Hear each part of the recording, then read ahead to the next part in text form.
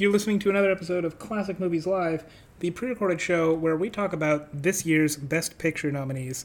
We might not make it to all of them. I don't want to overpromise anything here, but we are going to make it to something very special. This is a nominee from This is a movie from a director who isn't always at the Oscars, but he is when he makes a movie, and that is Steven Spielberg. So we're going to talk about Steven Spielberg's movie, The Fabelmans, today. This is a pseudo-autobiographical. I mean, it is about Spielberg's life. It's not really dressed up. It is fictionalized, but, to varying degrees.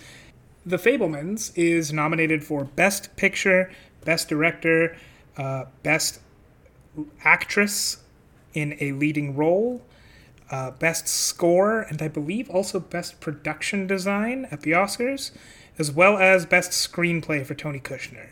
So we've got a lot to talk about. We don't necessarily we don't announce that we're talking about each of those categories, but each of those things is going to come up at least a little bit. And this episode is spoiler light again.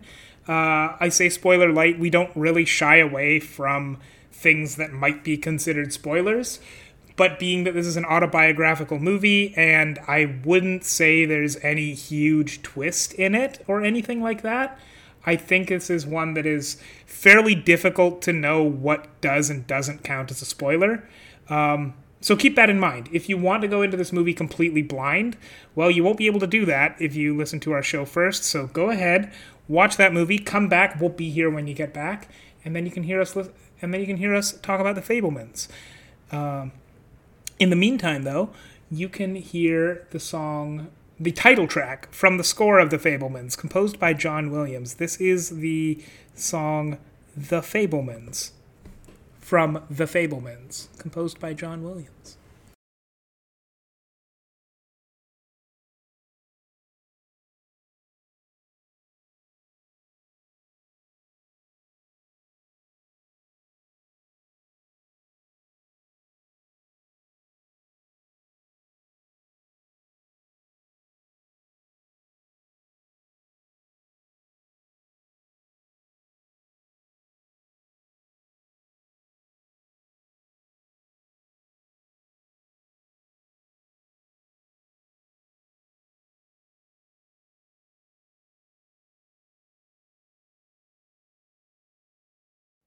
You're listening to Classic Movies Live. This is a pre-recorded show where we talk about classic movies. And Pierre, as you know, classic movie is really just a synonym for Spielberg movie. How many Spielberg movies have you seen? I mean, honestly, probably not that many. But I wouldn't be able to count them. I have to add them up. Yeah. Let me see. I'll get back to you on that. I want to say that I've seen a bunch, but in the grand scheme of things, I'm sure I've seen more Spielberg movies than I've seen of other directors' filmographies. But also Spielberg has 30 movies, and I'm pretty sure I've seen well under half of them.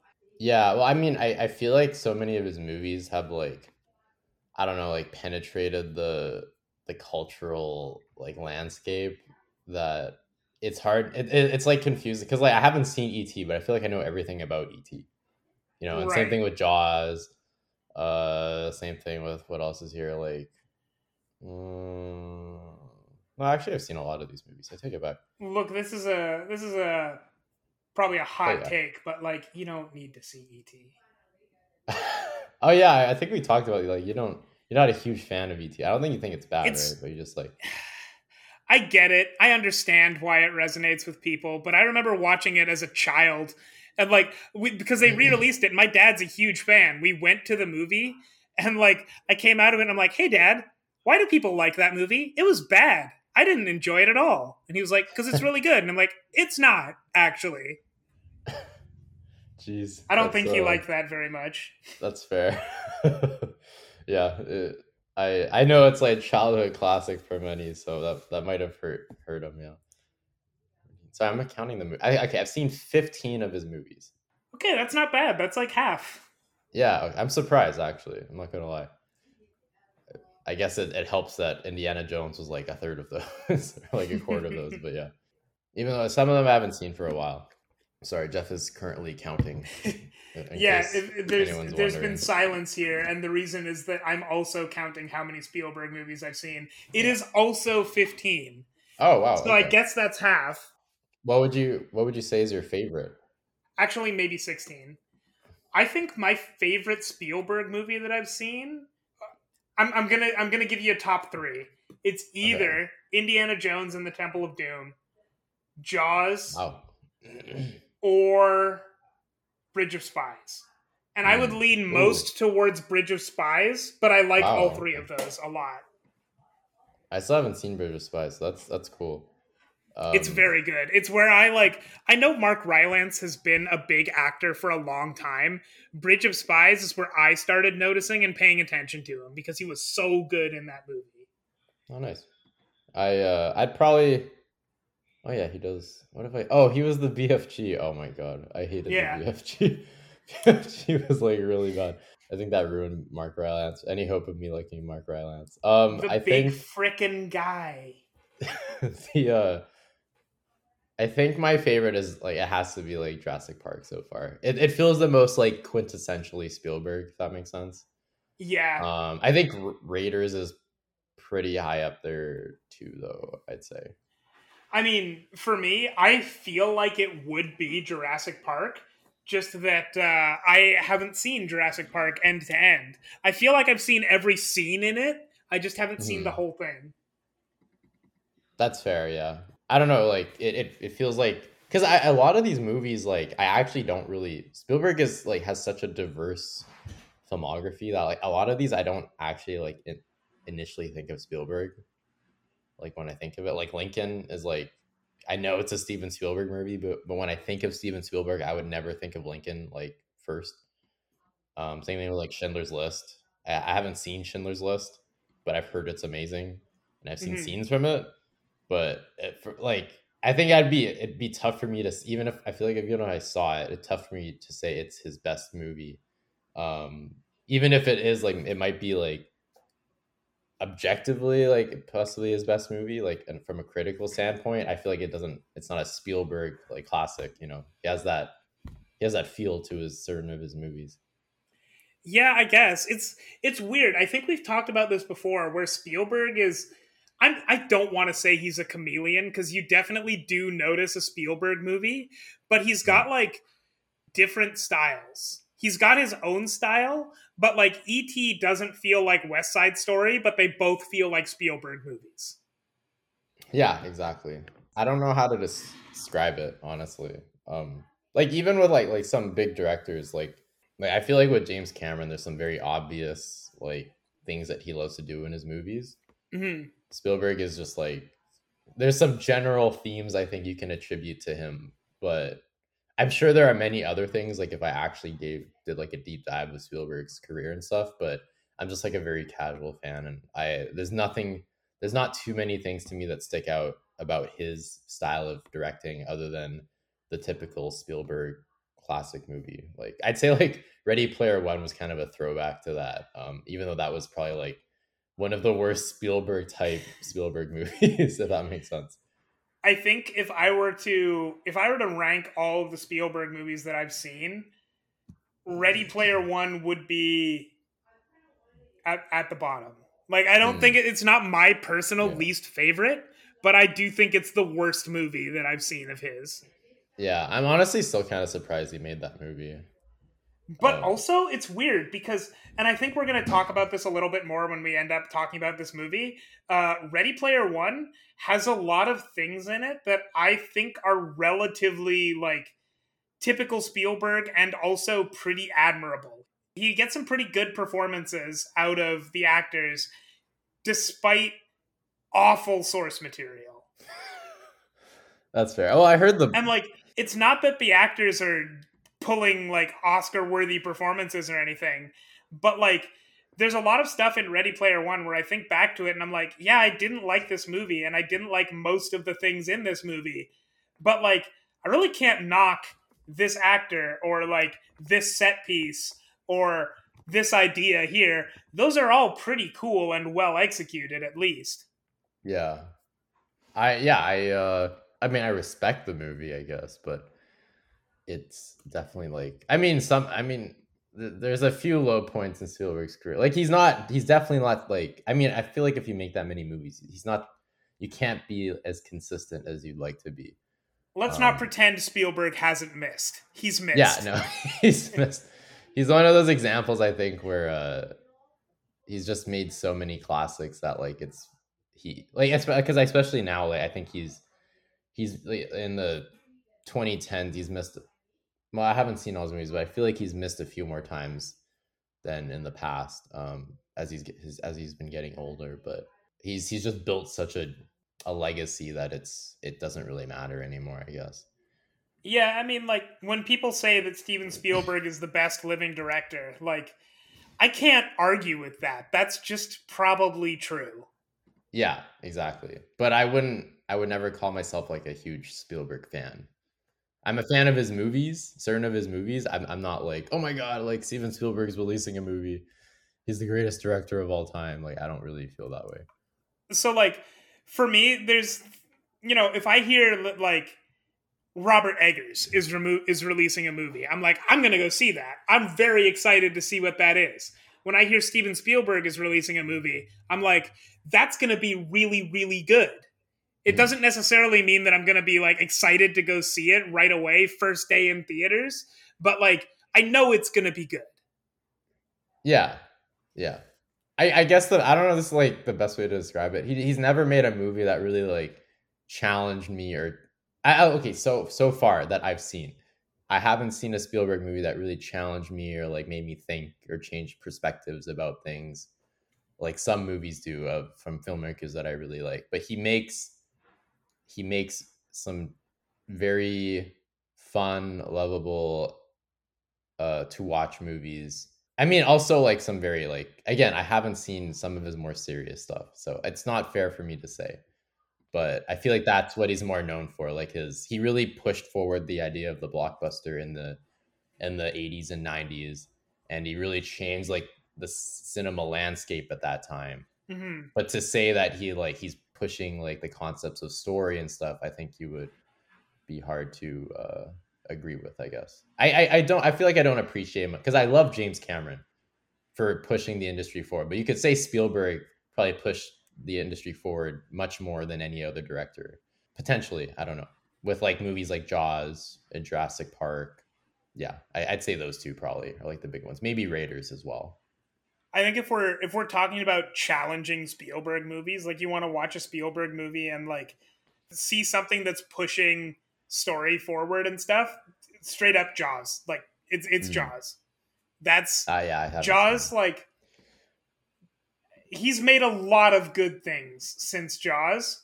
Jaws is still up there. It's very, very good. I don't know if it really makes a lot of sense to just rank Spielberg movies and put Jaws at the top, but it's more like Jaws is one of the best movies maybe ever made. And Steven Spielberg is one of the best directors maybe ever. And like Jaws is up there.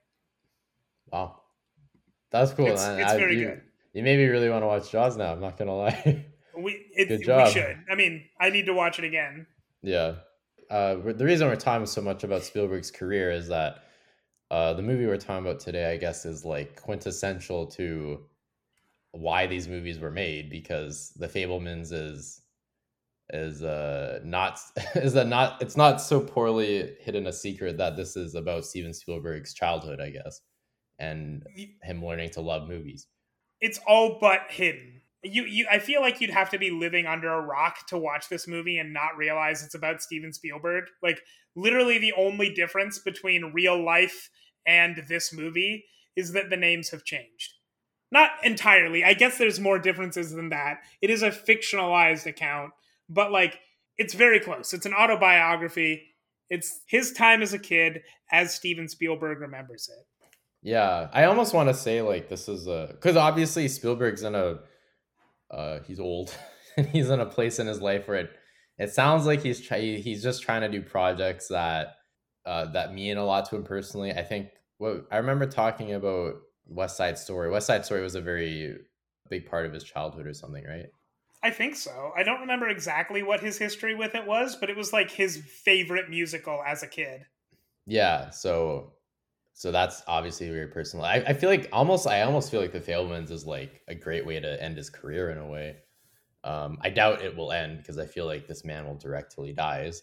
But Oh, for sure. the but like he's getting those movies out of the way that he's like, I need to get this out before I die, essentially. And the Fablemans is obviously like an attempt at, or not an attempt. He is doing that. And this is like kind of recapping, like I guess a very personal story of something he wanted to show everyone. And I guess in a way, like it's almost a message to, like it felt like a message to his family almost, whether they be like his past family, like when he was a kid. I mean, not past family, but like some of them aren't with us anymore, like his parents who play a very big part in this movie, but maybe also, you know, his kids, and his friends and stuff like that, where it shows, I guess it's not as magical as you might seem, because like there's a lot of movies where people like talk about their love for the movies and like they got into it because it's like their passion, it's what makes them tick. But like Spielberg kind of portrays that in the Fablemans in like more of a tragic way, where it's not so much his passion, it's almost like his coping mechanism, Hmm. as from what is what I got from the movie. So you saying that like his parents are no longer with us? I think that was his father died in 2020. I think his mother died in 2017, Hmm. and he's been throwing around the idea of directing an autobiographical work like this since at least 2002, Mm. which at that point was actually written by his sister. And he said that his parents were kind of nagging him for several years after that to be like, hey, when are you going to make a movie about us? Which is very cute to think about. Yeah, I mean, after watching this movie, I'm not saying he waited for them to have passed on before making this movie, but I'm not surprised that he might have waited that long, like even if not maybe subconsciously too, because it's a very harrowing tale of, it's definitely like when I heard the name The Fablemans, I feel like I think of like those old sitcoms or something where like I don't know, this is a modern one, but the Goldbergs. I don't watch the Goldbergs, but like the vibe of it is just like a happy family kind of coming of age Mhm. adventure. I was expecting like a Christmas Story almost. I don't know why that movie came to mind, but it's like a typical family thing. But this was like this kind of reminded me of Boyhood, honestly, where it's a very bittersweet coming of age movie that mostly reflects on kind of like the loss of innocence, if that makes sense, of growing up, rather than the joys of growing up and discovering new things, you know? Yeah. I think it's interesting what you say about his parents because his parents in this movie are. I would very much reject the idea that they're ever portrayed negatively, but it's not like they're just happy to be there and like it's a good time. The main struggles of the character of Sammy Fableman are very much that he is at odds with his parents, but also neither him nor his parents in this movie are ever portrayed as like bad. They're all complex characters and like very positively portrayed, I would even say. Yeah, well, I definitely say there's, without spoiling it, like I definitely say them. I was biased against the mom, even though like obviously she had a lot of amazing things about her. Because apparently, in an interview recently, Spielberg said that one of the changes he made was that in the movie they explain why the mom left, so the family is kind of mad at the mom, but in real life apparently the dad kept it a secret. The dad took all the blame from the kids essentially, and apparently like I feel like Spielberg might have been felt really bad about that, which is why he maybe portrayed the mom in a slightly more negative way, because I think there's probably a lot of complex emotions there that he feels about his mom after discovering that her relationship with her dad was a lot more complicated than he thought, you know. Mm-hmm. And I think the movie, because I think he cast Paul Dano in like a very lovable role as the Mr. Fableman. And I obviously like he's not portrayed. No one in this movie is portrayed perfectly. Just to be clear, it's a very For sure. real, raw movie, right? But the entirety of the movie, the conflict is incited essentially by the mom. I would say, Mrs. Yeah. Fableman. Sorry, yeah. Speaking of the conflict of the movie, Pierre, do you want to tell us what the movie is about? Oh, sure. We kind of talked about it. We've gone through the broad strokes, but if you just want to summarize real quick. Sure. It's essentially. I mean, I missed the first like 5 minutes, so I might I might be missing something very crucial. But it's the it's we are, I guess, from the point of view of a young Sammy Fabelman.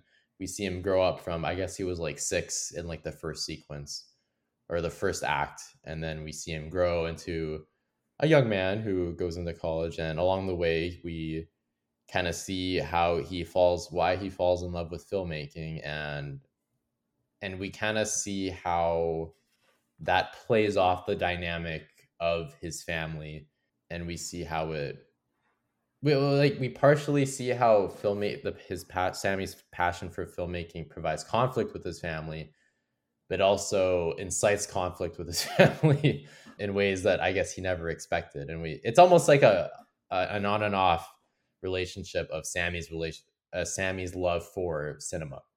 Mm-hmm. And we see that tested through his family, I think might be a good way of describing it. So yeah, I don't know. It's a big movie. Yeah, I think to describe it more granularly than that, you'd probably have to get into like the individual plot beats, which I guess we'll talk about, but it's not super important. Like it's really just about what you said. Like it's about him and his relationship with movies. Mm-hmm. Yeah. Though I would say like the family is pushed as kind of an A plot, where I would say thematically it's a B plot, if that makes sense. Yeah, that makes sense actually. Because like this movie is about him and his family, but the conflict between him and his family is that Sammy likes movies and art, and his dad doesn't so much. And like thematically, it's about movies. That's the A theme in a way. But like Sammy making movies is sort of incidental to the actual events of the plot, which are him and his family moving around. Yeah, the filming's kind of a backdrop where we see a little bit of conflict with the dad, but we don't see like an actual like Sammy's like, I want to make films for the rest of my life, and you don't believe in me, and the dad's like, you're not making movies. Like there's like some slight elements of conflict there. I mean, like not there's not I can't think of like a scene where like that comes to a head, right? Where like Sammy's sure. Mr. Fabelman is always supporting of him, but he clarifies that it's a hobby and it's not going to be his job.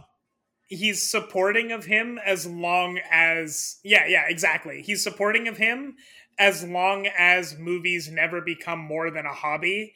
And even after movies are clearly more than a hobby, like near the very end where he's like, Dad, I'm going to become world famous director Steven Spielberg and you can't stop me. His dad is like, well, all right, I guess. So like even then he's reluctantly supportive. Yeah. To say like, I don't know if there's like a real climax to this movie, but I'd say the main meat of the movie revolves around the unraveling of the family. And we see how Sammy kind of deals with that through filmmaking. Mm-hmm. Yeah. So it's tough especially because like I guess Mrs. Fabelman and Mr. Fabelman are very, very different people. And they are both, in a way, living through Sammy, which is why he receives a lot of internal conflict that I kind of wish the movie got into more. I feel like we didn't get into that enough. But it's such a grand movie that I don't blame it for not getting into the internalized conflict of Sammy, which might have been hard to film too. I don't know. Might have made it off focus. I just want to point out, so his dad in this, Paul Dano, is always talking about like, he's a computer programmer, and he's always talking about how excited he is about like computer programs and pushing that industry forward. And in real life, Arnold Spielberg cited the first computer-controlled point-of-sale cash register as his greatest contribution, which is insane. Like, really cool. I'm learning about this, and I'm like, this is amazing. We don't give this man enough credit for creating cash registers. Yeah. I don't know if he maybe creating cash registers is a bit too broad of a term, but like, let's not undersell what this guy did. He's an important dude. He created cash registers. Yeah, it's kind of crazy that they really downplay it. Like his his role in that industry is like not important to this plot at all. I mean, obviously it affects the plot, but because he's very successful at it. But yeah, but no, I love I do love how the dad and the mom, like obviously like they aren't the best couple, I guess, but like the way they parented was so different, and it really channels down into Sammy, where I think you get the mom's want like love of creativity and art, and it's kind of married into the dad's problem solving and ingenuity for figuring things out, right? Where we see, Mm-hmm.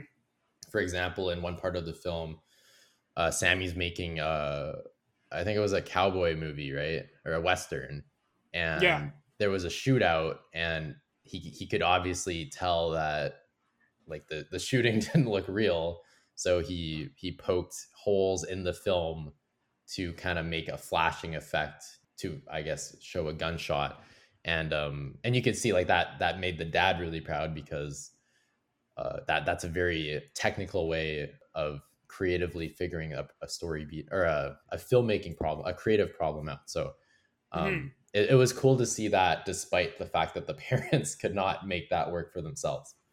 Yeah. And Sammy was truly like, I guess, the merging of both of them. Mm-hmm. Yeah. I really liked that even though, generally speaking, he was at odds with his father about what filmmaking meant, like his father could still really appreciate a lot more of the technical aspects, as you said. Like, I'm sure his dad loved the stories or whatever, but like he kind of never mentioned, they never actually had a conversation about any of the themes or topics or anything that were in Sammy's movies. But like the couple of times where his dad is like, "How'd you do that?" and Sam Mhm. has to like, and Sam gets to talk about this cool problem that he solved, are very sweet. That's very nice.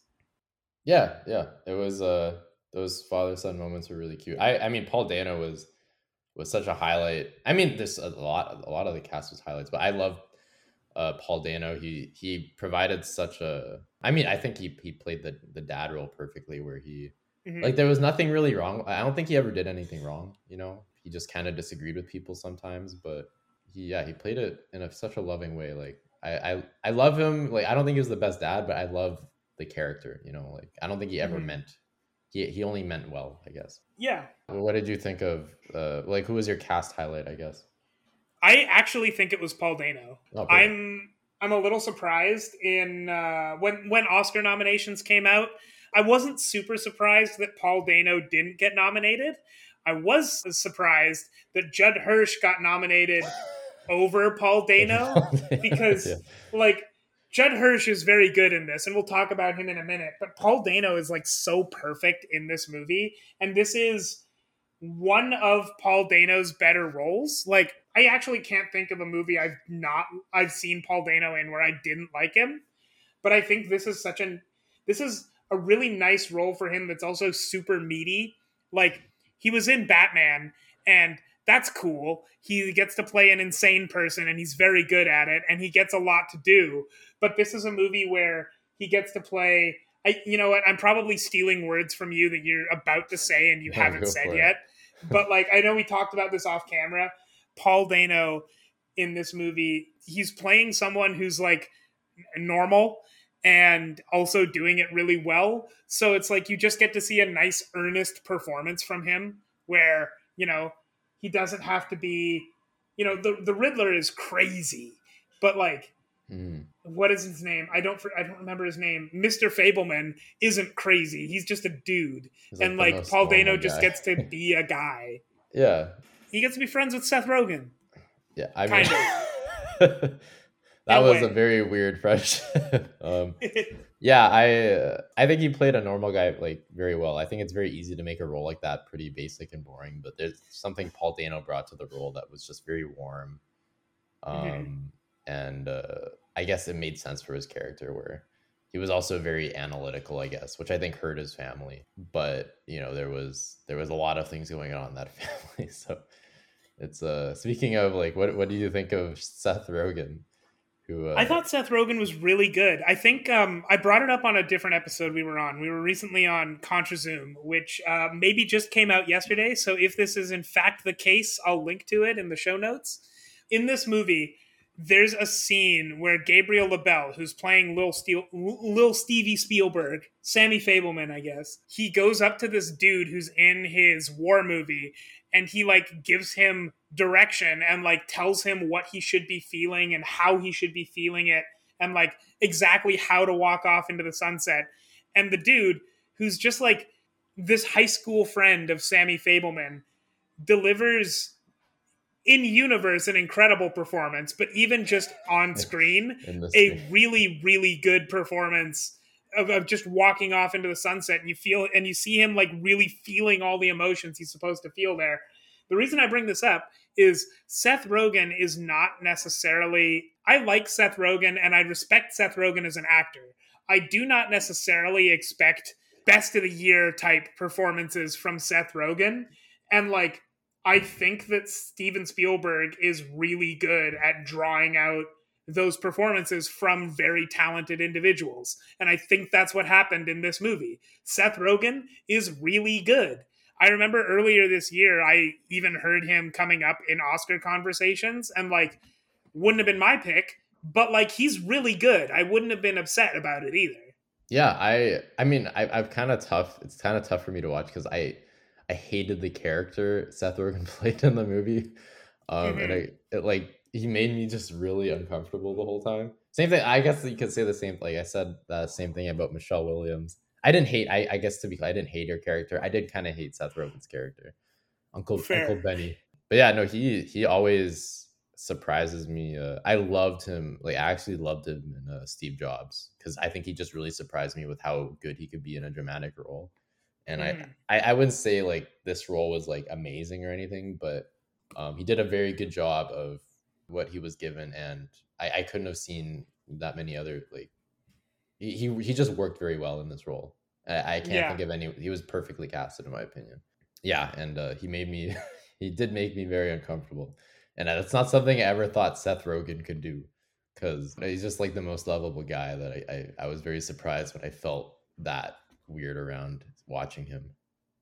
But he even gets some really nice scenes with Sammy, like not really his last scene in the movie. Basically his last scene in the movie is very funny to me because Sammy is taking his camera, like he's decided to give up filmmaking. He's selling his camera so he can buy something else. I don't even remember if he has something he's putting the money towards. He just wants the money. So he sells his camera, and he goes with Uncle Benny to sell his camera. And, that happens. He sells it. He's ready to leave. And Uncle Benny passes him what he just bought at the pawn shop, which is a better camera. And then when they leave, Sammy's like, I can't just take this from you. I have to give you like something for it. Here's some of the money back. And so he gives Benny some of the money back. Benny gives him a hug and gives him the money back, like just slips it into his pocket, which is very funny to me. Yeah, it was a really sweet moment. Mm-hmm. Yeah, I think that's what makes like his character, Michelle Williams' character, so confusing, is that they are just so like I'd say they're both like the opposite of Paul Dano, where Paul Dano is just like a very steady presence the whole movie. He doesn't really change. He doesn't really affect too much of the plot. But Seth Rogen and Michelle Williams, they're both, their characters are like so lovable, yet so like I also don't like them a lot. And I think it just provides a very weird middle ground where I just don't know how to feel about them. And it like it makes me like, you know how we like humans like to categorize people, like I like this person, I don't like this person. I literally don't know how to feel about them because they both have so many good things about them, and they both do such terrible things that it's really tough for me to decide on that. Yeah, I mean, when you say like humans like to categorize people, I do that too, where like, for a lot of people, the worst thing I'll ever say about them is, you know what? If I met that person, I don't think we would be friends.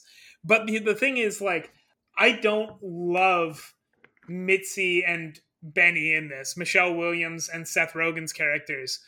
But also, if I met them, I think we would be friends. Like, I think they were fine people, and they were like, or at least like they were very easy to get along with, except I don't think I like them either that much. It's a really interesting version of making someone uncomfortable because like in the last episode, I talked about Infinity Pool, which made me very uncomfortable for a lot of very obvious reasons. It's a horror movie that's specifically designed to make you uncomfortable. Where this movie, like, I would say that Mitzi and Benny did kind of make me uncomfortable a little bit, but Mhm. just because they were like, it's like a moral thing. Like the relationship they end up starting in this movie goes slightly against what I would consider morally okay, but Mhm. also is so deeply rooted in the relationship dynamics of at least three or four different people in this movie that it's like it's hard to even judge. So it just kind of makes me uncomfortable because I don't know what to think. Yeah, I spent like because I remember we talked about this earlier, but I mean this is a weird tangent, but I love Martin McDonagh because he makes very I mean a lot of movies like Game of Thrones too. You could say there's a lot of gray characters that I feel like we see a lot more gray characters now that do a lot of good things and a lot of bad things. The thing with those movies though, I think it's easier for me to like a character that is gray because it's like the things they do in those things. It's like I don't know someone personally that does those things. Like in those movies and TV shows, they'll like kill someone, but then they'll also be very nice. And you don't meet someone like that. You know, that's very very Yeah, rare. But these two characters, you could definitely meet someone and know them, and like they're very realistic people. I mean, they were real people in a way. yeah. So like it's just like it makes me more uncomfortable because it's like this is someone that like I again like you said I could be friends with. I might even know someone that has done something like this. Hmm. Um and you know like I think watching it from the movie perspective you wouldn't want to be friends with them. But if you were to talk to them and like really understand them, you would be like, okay, like I totally understand why you did that even though I don't agree with it. Like it made sense in the long run. Yeah. Unfortunately. like like I'd have to like I can't argue with them. Like they did have a lot of chemistry, so Hmm. yeah, they're tough characters to watch, and I think Seth Rogen and Michelle Williams also played them very very well. Yeah, yeah, I would agree.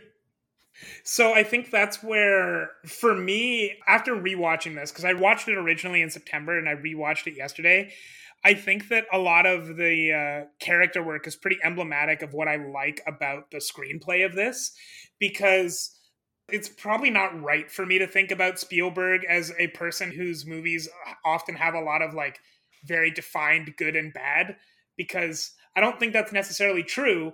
But on the other hand, like he's very good at making big blockbusters, which, if you want to see them that way, can be boiled down into fairly simple concepts. There's always a Mm. lot more going on under the surface, but if you want to just see Jaws as good people versus bad shark, you can. There's a lot more to it, but like there's a very high level, like high concept there where you can be like, in this movie, good people battle against a bad shark. And so I always tend to think of Spielberg first and foremost as having that high concept, like you can boil his movies down to this one sentence very easily. And there's Mhm. more to it because he's very good at what he does, but there is that one sentence that you can like, reduce the whole movie down to. And I guess Fablemans isn't like that different from that, in that you can very much boil this down to, this is an autobiography of Steven Spielberg. Done. Credits. You've got the whole thing. Mhm. But like where the screenplay really, really shines is that all of these characters are so complex, and that when you when you watch this movie, it's easy to have very high level thoughts about what these characters like, what you think about these characters, and then you dig just a little more and you're like, well, there's more to it, because like, both you and I said we don't really want to like Seth Rogen and Michelle Williams characters, but at the same time, like, it's not that they're actually bad people necessarily. Maybe they are, depending on what metric we want to go with, but like it's not that they're fully bad, even if in the in terms of the plot they are closer to the antagonists than anything. Yeah. Well, I just think like a big part of it is just like the family dynamic, like because it's not just that she was like cheating. It's like he was such an intricate part of the Fableman family Yeah. that like it just makes it very gross to me. Like I think I'd be more okay with it if it was like she was happy because she or she cheated because she wasn't happy in a relationship, but she there's like it's a I mean it's a very cliche conflict, but she there's in the internal struggle. She doesn't want to lose her family. She's with a husband that has never done anything wrong to her. She just doesn't love him like she wishes she did. But Mhm. this is like like Benny is so close to the family that he's not family, but they call him uncle. He's best friends with Paul Dano's character, like Mr. Fableman. He's very, very touchy with Mrs. Fableman in like a friendly way throughout the movie.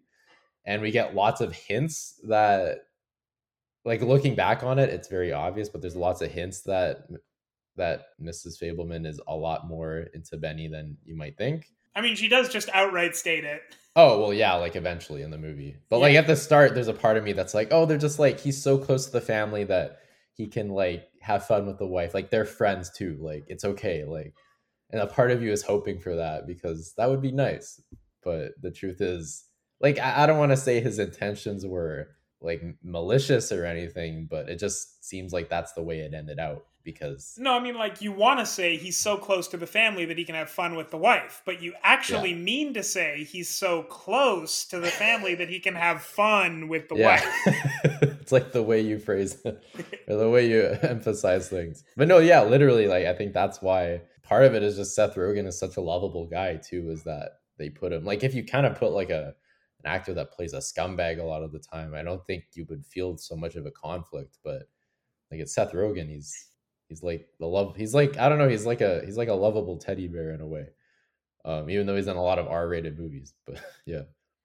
It's kind of weird. Like, when I think about this more, I've been saying to a degree that Michelle Williams and Seth Rogen are the antagonists of this movie, but that's not even really true because Seth Rogen and Michelle Williams, their characters are also the most supportive of Sammy. Like, Yeah.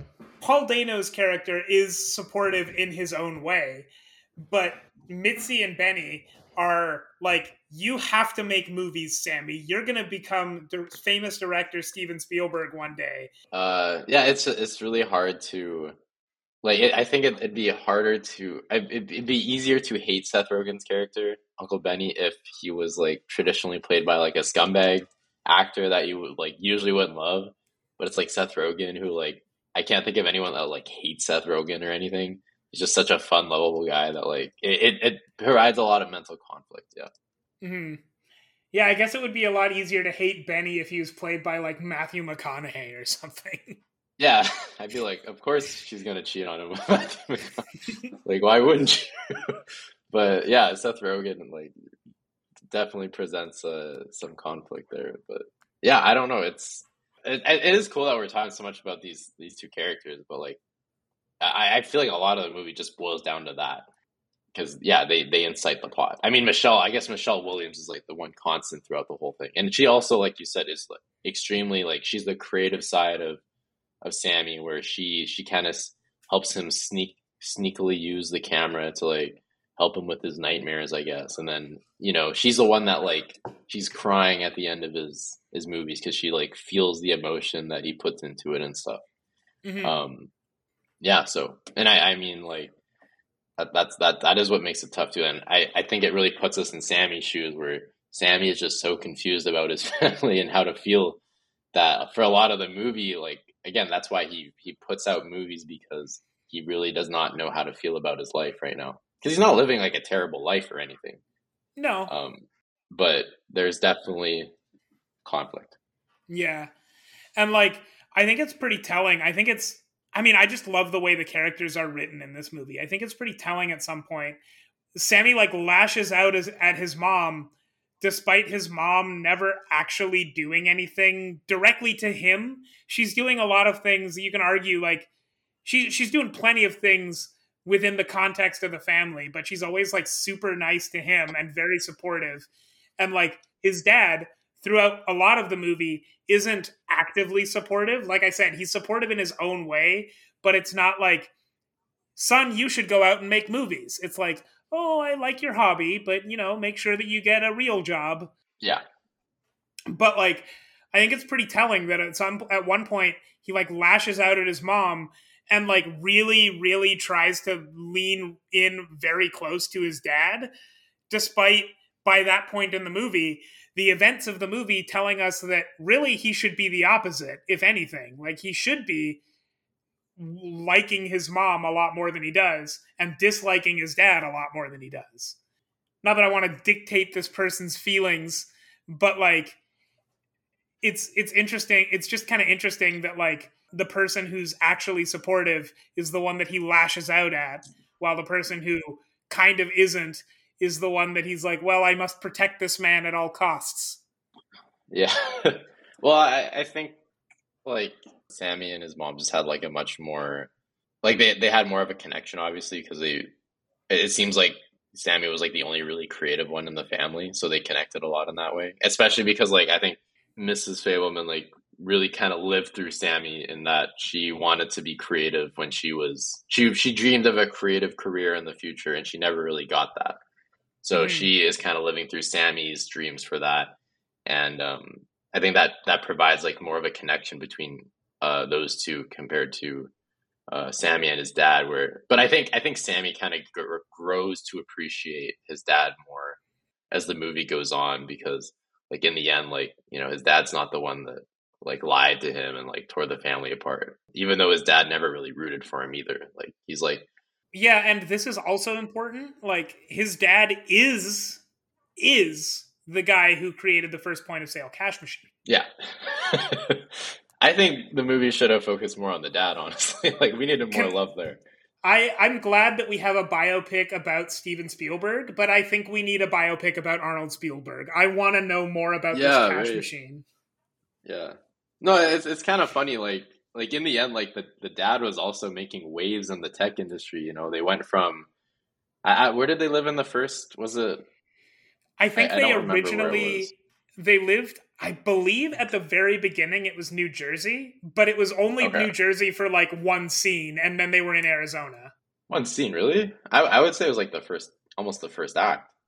Yeah, maybe it was shorter. I don't know. It wasn't much, it was just but a really like short first act. I don't know. He moved to Arizona before he became Gabriel LaBelle, before he became a teenager. Yeah. Yeah, that's it. I guess maybe it was half of the first act. I don't know. Anyways, sorry, I get hung up on plot structure and stuff, even though it's not really that important. But essentially, yeah, a lot of it. But yeah, he ended up he was in Palo Alto during like when Silicon Valley was like really starting to take off, I would say. So seems like he was very integral in kind of the foundation of that industry. So, you know, like I kind of wish, but it's kind of funny how like that's really never talked about, because I think part of it is just that none of the family really cares about what he's doing. In tech. Like they're not hiding it. They're just kind of like, oh, like good job, you're making more money. Which is like such a shame to me, because I look at that, like I hear what he's saying and I'm like, I'm jealous of this man. This is exactly the kind of career that I would love. Like he's making waves. He's potentially risking being fired at General Electric for taking huge risks that will eventually become like industry standard stuff, which is sick. Yeah. That's awesome. Yeah. Like in an interesting way, like, because there is that theme of, as what's his name, Judd Hirsch clearly outlines being creative and like living for your work will cause rifts in your family. I think that's what kind of happened with ironically, it's not a very creative industry, but it still happened with Mr. Fabelman, where he lived for his work. Like he always wanted to talk about it, but no one really cared, which is kind of sad. I feel like if he grew up in a modern era, I feel like his thoughts of the tech industry would have been much more popular. But back then it was like a very burgeoning industry. So probably a lot of people saw it as like very boring, or a lot more people did. What did you think of the Judd Hirsch scene? Because I feel like it was a very pivotal moment in the movie, but I actually feel like it didn't really have much of an effect on the overall plot in any way. I'm not really sure, because I think it was a big moment. Judd Hirsch's scenes are very memorable, and then they just sort of like disappear. it feels like a really important moment, and at the same time, I'm not sure you couldn't have just Right? cut it. Yeah. If you would have cut that part of the movie wouldn't be significantly different. It would be missing some of its best scenes, don't get me wrong, but it actually wouldn't have Yeah. changed very Well, I much. think his acting like really elevates the scene. But like the thing is like what he's saying is that like, Mhm. oh, like art will like you're living for your art and it will create a rift between your family. But it's like no, that never happens because the rift in his family was created by his mom cheating on his dad. Like that was that wasn't the rift. So like it was weird to have that scene and then just have it seems like his filmmaking kind of brought the family together in some ways. But the because of him hiding the fact that he found out about his mom cheating, that created the rift that he had to keep that a secret. And then he channeled that rift into filmmaking. But I wouldn't say filmmaking in any way like tore him apart from his family. Mm-hmm.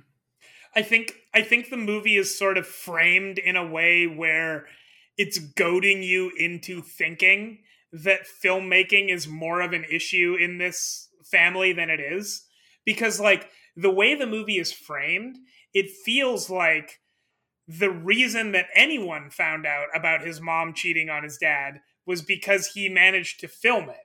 Except that that's not true. That's just the way Yeah. that he found out. And he never even shows his dad that. Like, no one Yeah. else sees that footage except him and his mom. So it's like, that doesn't actually matter. But the way the film frames it, it tries to make it feel like that's the most important thing that's ever happened. Yeah, it was just like a very weird way. Like it took that advice literally where it was like a weird prophecy where it's like, oh, like the expectation is that his art will take him away from his family because he's passionate about it. But quite literally him filming his family tore his family apart. So like, I don't know how to feel about that because like again, this is like autobiographical. I don't know how to pronounce it. But yeah, like I don't know what that scene was doing and like why it was taken so literally or out of context. I don't really know. And it's the same thing with he has a kind of a sweet scene with his sister where after the family kind of finds out that the mom is going to be moving away, Mrs. Fabelman's moving away, that she kind of comes in and she tries to have a heart to heart with him. And I don't really know what they were doing with the scene there, where it felt like she was implying that he had no emotion to his family like breaking up, but he did, and he was just hiding it the whole time. I don't know why he didn't just tell her that he knew, or like I just don't really know what that scene was trying to do either. Because it kind of sucked that he didn't really have much of a relationship with his siblings as shown through the movie, and that kind of made it feel less like the Fabelmans and more like the Mr. and Mrs. Fabelman and Sammy, Yeah. which is like unfortunate. Like I can't even. I forgot there was a third. There's four of them. There's four kids. One of them was a baby in like the first act or something like that, and that's why I'm like forgetting it. But like, I don't think she ever has a line in the movie that I can No, think she of. does. She does have Really? lines. I can't remember what they Okay. are, but she does have lines later on. Okay. I don't remember them at all, and I think that's unfortunate. Where it might have been interesting to see how he kind of maybe turns to his siblings for a familial connection, but maybe he never did in general because I don't know, he just liked movies too much. Well, I know his sister Anne Spielberg is or at least has been a screenwriter and did actually like write screenplays with him before. Oh, that's cool. Yeah. I know she was Academy Award nominated once. I don't know how much screenwriting she's done with her brother, but like enough. So they do have a relationship. So, there is more of a story there than maybe this movie makes it out to be between them. But also, like, I don't know. Maybe they didn't have a relationship. Maybe they didn't have that much of a relationship when he was 18 and she was 14. Yeah, maybe. And then they grew up and they became friends. Who knows? Mm-hmm. Yeah. I had like two other things. What did you think of the last act of this, the high school part? Oh, it was oddly very corny. I think the concept with the bully like feeling very insecure because he was portrayed as this heroic person was kind of an interesting way of doing it, but it felt very like high school drama-esque. Like it was just so cliche. And I'm not gonna say like I feel like high school back then was just very, we've seen so many things about high school in like what was that, the 60s or something? Or the Yeah. 50s maybe, that like it's obviously just a cliche, but that's just the way it was. But it just felt like a very cliche sequence that didn't really feel like it fit the movie in any way. So, like, my main go-to for stuff like this is It. If you remember the high school bullies in It and It Part 2, I did not have that high school experience. There were bullies. I, like, definitely encountered people in high school that I didn't like very much and that were not very nice. But the bullies, to the degree of the way they're portrayed here, even, and then in stuff like Steven Spielberg, is not Steven Spielberg, Stephen King novels, is like, that's insane to me.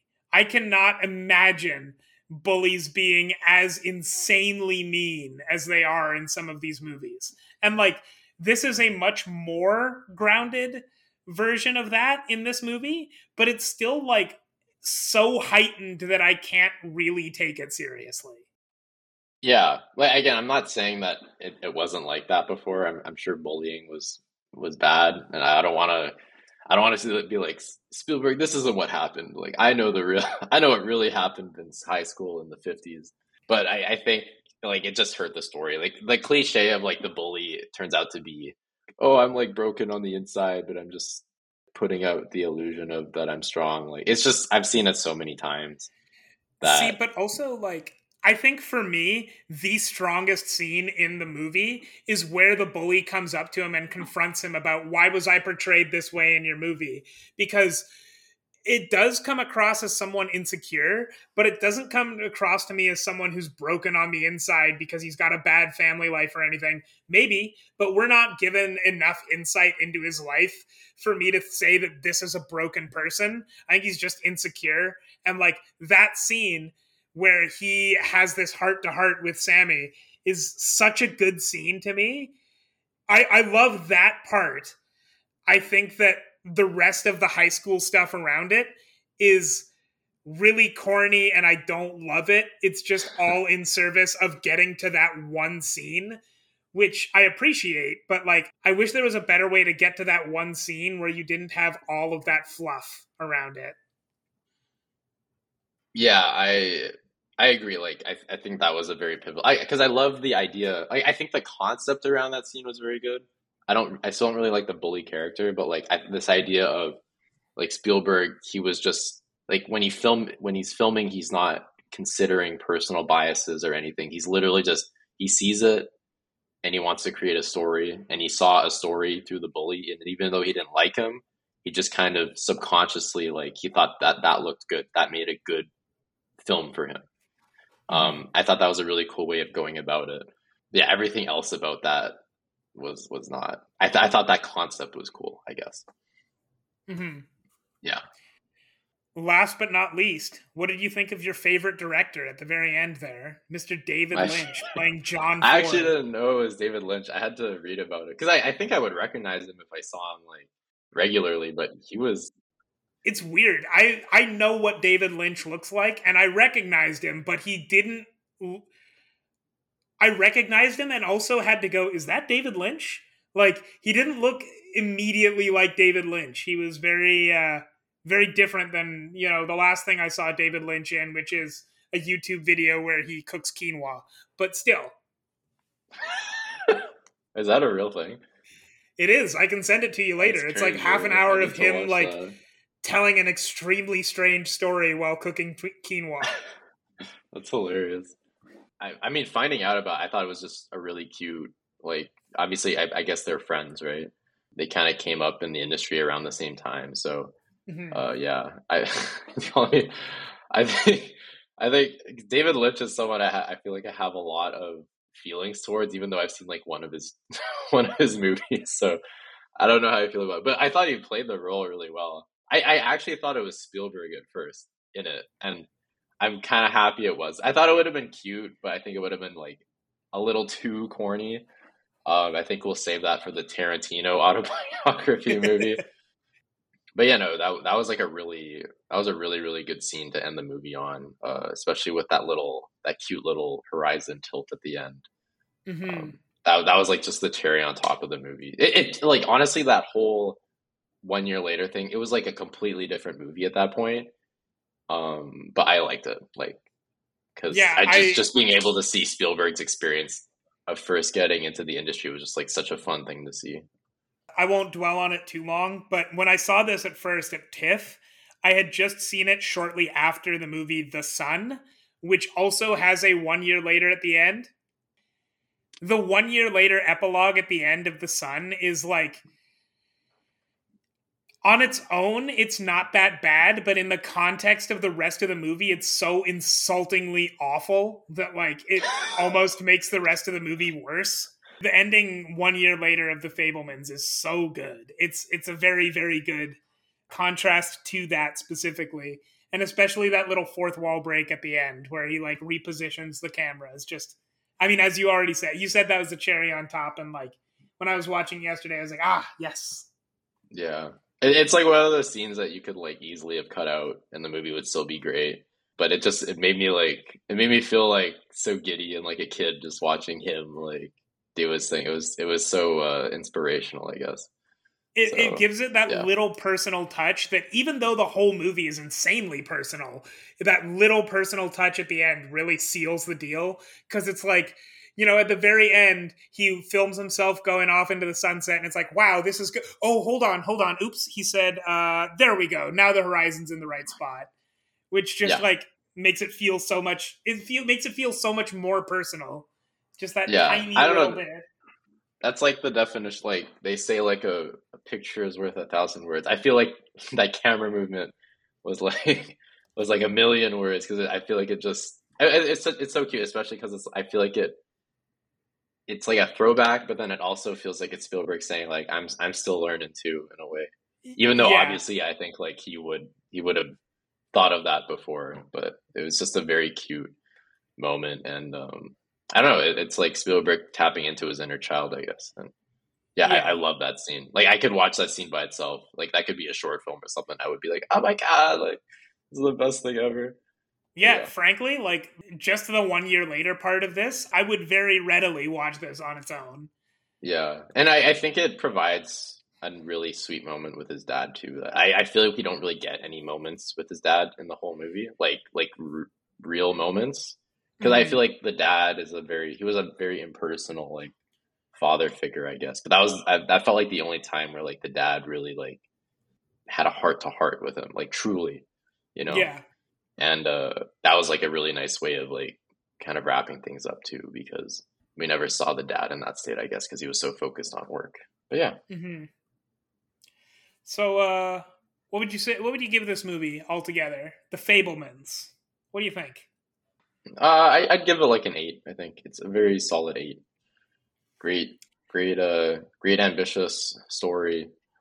Some scenes you could cut out, and like the pacing's a little and the themes aren't very clear, but it's just made with so much love that yeah, it like makes Hmm. up for it. You know? Yeah, I think for me, this is like a very hard 7. Like, it's very good, and so it's like a high 7. But yeah, I think like it's so perfect in its execution that like I have very little negative to say about it. Like I'm gonna say negative about it, but even that's not really negative. Like it feels like it's a movie I've seen before because it's an autobiographical movie about a filmmaker. You know, there's a lot of those.